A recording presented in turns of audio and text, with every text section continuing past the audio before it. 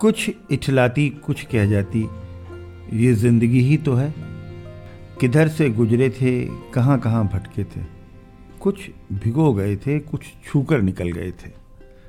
कुछ रुला गए थे, कुछ बहा ले गए थे। आओ गाते हैं तराने अनुभवों की दुनिया के। नमस्कार दोस्तों, आप सबका स्वागत है National Institute of Social Defence और Ministry of Social Justice and Empowerment, Government of India, Media for Community Foundation New Delhi और पीपल्स इनिशिएटिव लखनऊ के संयुक्त तत्वाधान में वरिष्ठ नागरिकों द्वारा प्रस्तुत इस खास कार्यक्रम श्रृंखला अनुभव लखनऊ में, जिस प्रोजेक्ट को कंसीव और डिजाइन किया है डॉक्टर आर श्रीधर, श्री आलोक वर्मा जी और श्री अरविंद नारायण मिश्रा जी ने। रेडियो कोऑर्डिनेटर हैं अरविंद नारायण मिश्रा जी और प्रोडक्शन कोऑर्डिनेटर हैं कुश त्रिपाठी। दोस्तों, कार्यक्रम में प्रवेश करने से पहले मैं एक बार आपको एक टोल फ्री नंबर बताना चाहूंगी जो हमारे सीनियर सिटीजन्स की मदद और सपोर्ट करने के लिए है। आप इस नंबर का इस्तेमाल सुबह 8 बजे से रात 8 बजे के बीच में कर सकते हैं। यदि आपको किसी प्रकार की मदद और सपोर्ट की जरूरत है तो आप इस टोल फ्री नंबर 14567 पर कॉल कर सकते हैं। एक बार फिर से नंबर रिपीट कर देती हूँ, आप चाहें तो इसे नोट भी कर सकते हैं। 14567। इस नंबर पे doctors, hospitals, old age homes से लेकर लीगल गाइडेंस, इमोशनल सपोर्ट और बुजुर्गों के शोषण के केस में डायरेक्ट इंटरवेंशन और निराश्रित बुजुर्गों को रेस्क्यू कराने तक सभी प्रकार के सपोर्ट के लिए कॉल किया जा सकता है। अब आइए दोस्तों, बढ़ते हैं कार्यक्रम की ओर। मैं हूँ तृप्ति और ये कार्यक्रम आप तक लेकर आ रहे हैं अनुभव लखनऊ। आइए शिखा जी, आपका स्वागत है पॉडकास्टिंग के अनुभव चैनल पर। श्रोताओं को बता दें, जब हम किसी सामान्य गृहिणी की इमेज एक सोचते हैं दिमाग में, और सीरियल में और फिल्मों में भी ऐसी दिखाई पड़ता है, एक हैरेस्ड हाउसवाइफ सुबह से शाम तक कुछ घर के कामों में उलझी हुई है, कुछ पति को देख रही है, कुछ बच्चों को देख रही है, और उसके बाद कुछ बाल की लटें दाएं बाएं भाग रही है, पसीना है और ठीक से कपड़े भी नहीं पहने हैं। इस परेशान हालत में आपको दिखाई पड़ेंगी गृहिणियां। इन सब के बीच में शिखा जी हमारे बीच में हैं। इनको मैं 10, 15, 20 साल से देखता आ रहा हूँ और उन्होंने कभी गृहिणी जैसी परेशानियों का रिफ्लेक्शन नहीं रही हैं। खुश रहती हैं, पता नहीं कैसे खुश रहती हैं। यही सवाल बहुत साल से दिमाग में चल रहा है कि हर आदमी की जिंदगी में इतनी समस्याएं हैं, उनके बीच में आराम से रहती हैं, खुशी से रहती हैं, जबकि किसी बाबा और स्वामी जी की सोहबत में नहीं है, आध्यात्मिक ग्रोथ नहीं हुई, तब भी खुश हैं। ये मंत्र इनसे आज पूछने की बड़ी इच्छा है। शिखा जी, कुछ बताइए। ऐसा है अरविंद जी, ऐसा नहीं है कि मेरे पास प्रॉब्लम्स नहीं हैं, प्रॉब्लम्स आती हैं और परेशान भी होती हूँ, लेकिन मेरे पास एक बहुत ही अच्छा गॉड गिफ्ट है सेल्फ काउंसलिंग का। जब मुझे कोई प्रॉब्लम होती है तो अपनी सेल्फ काउंसलिंग करती हूँ। ऐसे नहीं ठीक कर लो, कोई बात नहीं, हो गया, जाने दो, और बहुत जल्दी मैं अपने आप को कन्विंस कर लेती हूँ और खुश हो जाती हूँ और जो प्रॉब्लम है उसको भूल जाती हूँ। खुश हो जाती हैं तो खुशी के ऐसे कौन कौन से मौके हैं जो बिना दस्तक दिए आ जाते हैं, चुपचाप आ जाते हैं, या आप उनको बुलाती हैं इन खुशी के मौकों को, और क्या करती हैं उस मौके पर? बुलाते भी हैं और बिना दस्तक के भी आ जाते हैं। जैसे कि कभी कभी आपने देखा होगा कि लोग जो है अपने घर में बैठे हुए हैं और उनके अचानक गेस्ट आ गए तो बड़ा परेशान हो जाते हैं। मेरे संग ऐसा नहीं है, हम उससे भी खुश हो जाते हैं। अरे वाह, आ गए, कोई बात नहीं, मेरे यहाँ 10 चीज़ें खिलाने की नहीं है, 2 ही हैं, मैं उसे भी खिला के खुश रहती हूँ और मुझे बहुत अच्छा लगता है।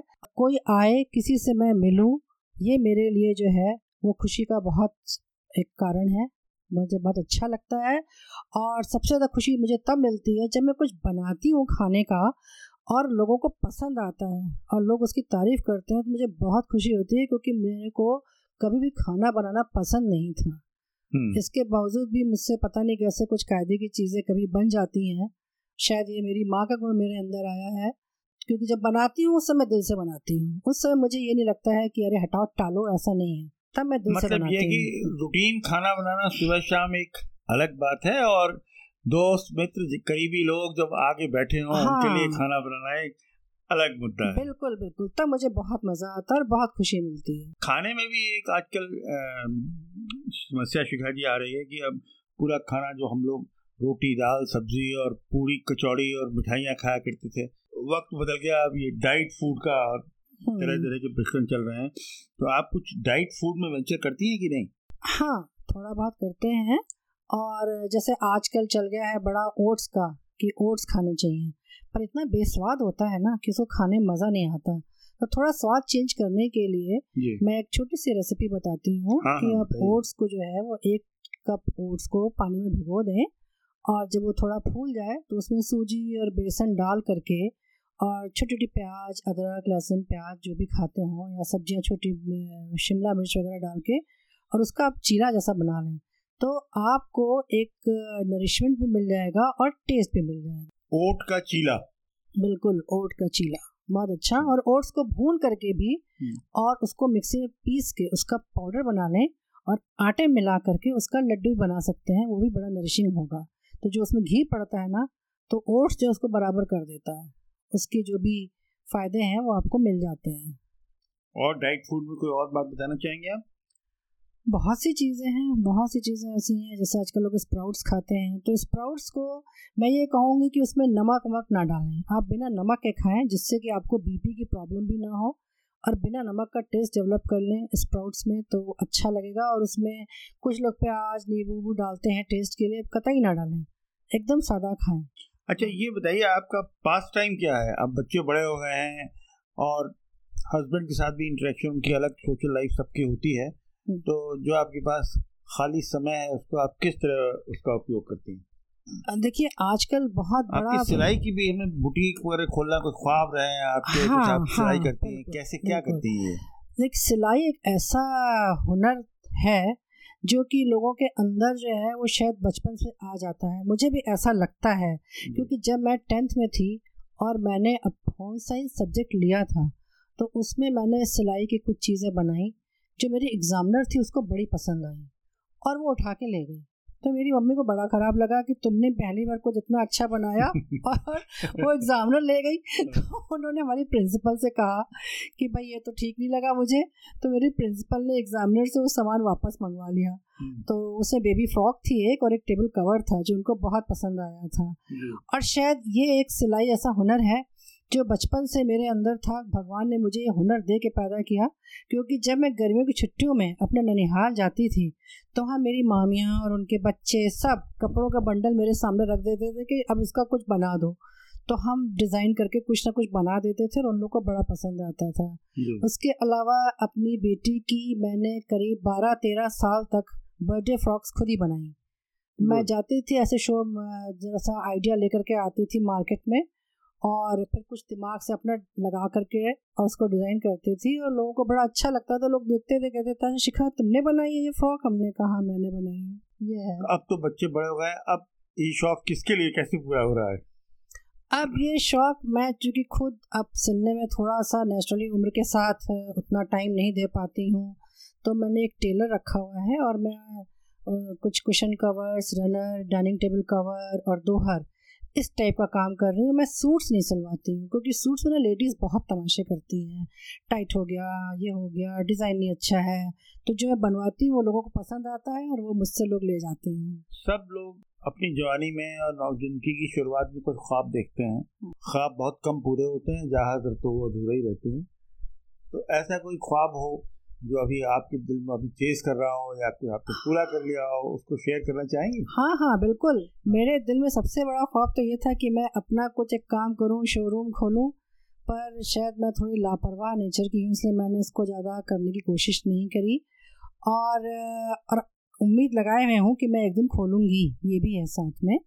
उसके अलावा मुझे ना बचपन से कैरावन का बड़ा शौक़ रहा। जब से मैंने लाइफ में पहली बार कैरावन देखा तो मुझे लगा कि ये मैं बनाऊं और मैं इसको लेकर के पूरी जगह उसी के साथ घूमूं फिरूं, उसी में खाना बना रही हूँ, लोगों के घर के बाहर जाकर उसको खड़ा कर दिया, उनसे मिले और फिर से बैठे और आगे चले गए। देश विदेश हर जगह मैं उसी से अपनी जो है वो जर्नी करूँ, ये एक मेरा ड्रीम है। ये कारवां फिल्म में जो गाड़ी चलती थी उसके बाद बहुत सारे लोगों को ये देख के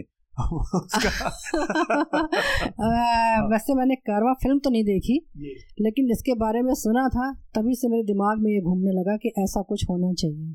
सिलाई में आजकल कपड़े और कलर्स, डिजाइन सब तो चेंज हो गए हैं, इसको आप कैसे इसमें इससे अपडेटेड रहती हैं और कैसे उसका उसकी कमर्शियल वैल्यू, मार्केट वैल्यू में आप कैसे सस्टेन करेंगे इसको? एक्चुअली क्या है, आजकल ये ऑनलाइन शॉपिंग का बड़ा ट्रेंड चल गया है। उसमें क्या होता है कि हर चीज एक डिजाइन की 100 दिखाई पड़ती है।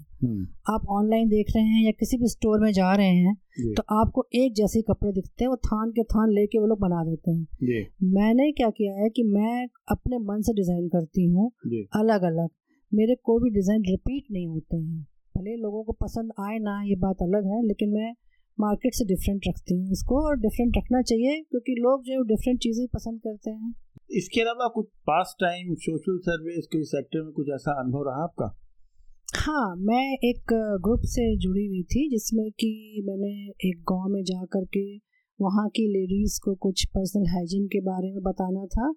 तो वो सब जाकर के हम लोगों ने 3-4 जगह जाकर के बताया। कोविड पीरियड में कि पहले? उसके पहले कोविड पीरियड में तो सब जगह बैन था निकलना, तो हम लोग जा नहीं सकते थे। इसके पहले जो हम 2 साल पहले की बात है, उसके बाद से तो कुछ ऐसा माहौल हो गया है कि अब सब चीज़ें उतनी नहीं हो पा रही है, लेकिन हम फिर शुरू करेंगे इसको। और हम पहले एक रहते थे अलीगंज में, वहाँ पास में एक पुरानिया गांव था, तो वहाँ के बच्चों को भी जो है वो पढ़ाने का काम मैंने किया। बाद में उन्हीं बच्चों की वजह से वहाँ पे एक स्कूल खुला और फिर वो स्कूल बढ़िया चलने लगा। वहाँ के लोगों ने मुझे अप्रोच भी किया था कि आप आइए और प्रिंसिपल बनिए, लेकिन फिर हम वहाँ से हट गए थे, वहाँ नहीं रह रहे थे, तो वो चीज़ नहीं हो पाई। तो मुझे अच्छा लगता है इस तरह से कुछ सोशल वर्क करना, कुछ लोगों को बताना कि क्या करना चाहिए आगे, स्पेशली पढ़ाई के लिए, अब बच्चों की पढ़ाई के लिए। मैं शिखा जी एक ट्रेडिशनल मोड में एक सवाल पूछें? जी बिल्कुल। संगीत में आपकी क्या रुचि रही है? संगीत में तो मेरी बहुत रुचि रही है। संगीत एक्चुअली मेरा सब्जेक्ट रहा है। मैंने 10th में, 12th में और BA तक वोकल म्यूजिक मेरा सब्जेक्ट रहा है, क्योंकि मतलब मेरे गले में सुर था या है कह सकते हैं अब तो उतना नहीं रहा, लेकिन जब मैं छोटी थी तो मैं गाने गुनगुना रही हूँ कि मुझे पता नहीं। मम्मी मेरी बताती हैं कि जब उन्होंने मुझे देखा कि मैं कुछ सुर में गा रही हूँ तो उन्होंने मुझे बताया कि जो मैंने अपनी लाइफ में पहला गाना गाया था जिसको मैं गुनगुना रही थी, जिसको उन्होंने सुना, वो गाना था कंकरिया मार के जगाया। गा दीजिए उसको, फिर वो रिलीव कर लीजिए अपनी मेमोरी। अच्छा, मैं एक लाइन गाती हूँ। कंकरिया मार के जगाया, कल तू मेरे सपने में आया, बालमा तू बड़ा वो है, चाली माँ तू बड़ा वो है। जी जी जी। तो तब फिर हमारे पेरेंट्स ने सोचा कि ये गले में सुर है तो इसको म्यूजिक सिखाना चाहिए जी। तो फिर मैंने म्यूजिक सब्जेक्ट लिया। फिर मैंने प्रयाग संगीत समिति से संगीत प्रभाकर का कोर्स किया।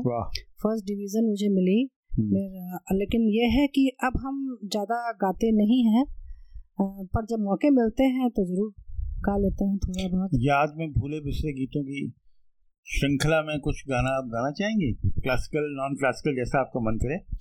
मैं कोशिश करती हूँ क्योंकि कई साल हो गए मुझे म्यूजिक को छोड़े हुए। जी। सजनी आज वहीं फिर आना आना, आज वहीं फिर आना, सजनी सजनी प्यार अमर कर जाना जाना, आज वहीं फिर आना। ये हमारे गुरुजी ने हमें लाइट म्यूजिक में गाना सिखाया था जी। और मुझे बड़ा अच्छा लगता था। हालांकि इसको आज मैंने शायद 30 साल बाद गाया है। देखिए, अनुभव चैनल ने आपको आज 30 साल बाद गाने का मौका दिया। अच्छा, ये और बताइए कि एक सामान्य प्रश्न है जी। ये महिलाएं 60s की एज में उनसे मिलिए तो वो कभी कुछ बताएंगी कि पैर में दर्द है, सिर में दर्द है, इनकी तबीयत खराब रहती है, बच्चों की समस्याएं, मतलब एक समस्याओं की अंतहीन कतार संजोए दिल में बैठती हैं और पूछते ही वो बोलने लगती हैं जी। इनको आप क्या परामर्श देंगे? और परेशान भी रहती हैं, किसी ने कुछ कह दिया, किसी से बात हो गई, इतनी समस्याओं से जूझती रहती हैं। ये सबसे आपने कैसे निजात पा रखी है और कैसे सामान्य महिलाएं इन सबसे निजात पा सकती हैं? इस पर जरा कुछ और बताइए। देखिए, समस्याओं से निजात तो नहीं पा सकते, पर हाँ उनको कम कर सकते हैं और उनको हम सुलझा सकते हैं अपने एफर्ट से, क्योंकि संघर्ष तो जीवन में रहता ही है। अगर संघर्ष नहीं है तो जीवन नहीं है। तो इन समस्याओं को आपको हंसते हंसते सुलझाना चाहिए। आप महिला ये भी कह सकती हैं भैया मेरी समस्या है, हंसते हंसते कैसे सुलझाएं। तो उसमें ये है कि भाई अपने आप फ्रेंड से शेयर करिए, उसका सलूशन ढूंढिए, क्योंकि जो मेरी समस्याएं हैं मैं भी उसको सलूशन ढूंढती हूँ, अपनी फ्रेंड से बात करती हूँ और समस्या सुलझ जाती है। ऐसा नहीं कि समस्या कोई सुलझती नहीं है। तो उसको लेके परेशान नहीं रहना चाहिए और उसको शेयर करना चाहिए। शेयर करने से समस्याएं हमेशा सुलझती हैं, उलझती नहीं हैं। ये मेरा कहना है। ऐसा अभी आप कुछ बता रही थी बात का बतंगड़, क्या बोल रही थी आप? अरे वो मेरी एक अपनी, मेरे दिमाग में एक दिन आया ये सेंटेंस, तो मैंने इसको अपनी वो बना लिया कि लोग बातों का बतंगड़ बहुत बनाते हैं। एक बात हुई नहीं बतंगड़ बनना शुरू, और आप एक बात दूसरे बात से कहते हैं और दूसरा तीसरे से कहता है तो बतंगड़ ही बन जाता है। पर मेरा ये कहना है कि किसी बात का बतंगड़ बनाने से बेहतर है कि आप किसी बतंगड़ को बात बनाकर पेश करें तो बेहतर होगा, उससे संबंध भी अच्छे बने रहेंगे। ऐसा मेरा सोचना है। बहुत बहुत शुक्रिया। हम लोग शिखा जी आपको इस तरह पहचानते हैं कि आपको जब कहीं निकलने जाने का मन हो, कार है नहीं है, कभी आप रिक्शे में बैठती चली जाती हैं, कभी आप सड़क पर चाट खाने लगती हैं। जिंदगी को इतने गुनगुनाते हुए मजे से जीने की जो कला है, ये मैं सोचता हूँ आसपास जो आपसे मिलने वाली महिलाएं प्रेरित हों, खुश रहें और खुशियाँ बांटना सीखें। आपको फिर एक बार बहुत बहुत मुबारकबाद। आप यहाँ आई, स्टूडियो में साथ दिया। हमें पूरी उम्मीद है कि बहुत सारी औरतें जो ये बात सुनेंगी वृद्धावस्था की स्थिति में, वो इस सबसे प्रेरित होंगी। धन्यवाद, बहुत बहुत धन्यवाद। दोस्तों फिलहाल वक्त हो चुका है आपसे विदा लेने का, और चलते चलते आपको एक बार फिर से अपने वरिष्ठ नागरिकों की सहायता और सपोर्ट के लिए जो elder line toll free number है वो बताना चाहूंगी, 14567। इस नंबर पर आप सुबह 8 बजे से रात 8 बजे तक कॉल कर सकते हैं और किसी भी प्रकार की सहायता आपको यहाँ पर प्रदान की जाएगी। अगली बार फिर लौटेंगे ऐसे ही किसी खास शख्स की प्रेरणादायक जीवन यात्रा की कहानियां लेकर। तब तक के लिए स्वस्थ रहिए, खुश रहिए। मैं तृप्ति लेती हूँ आपसे इजाजत। नमस्कार।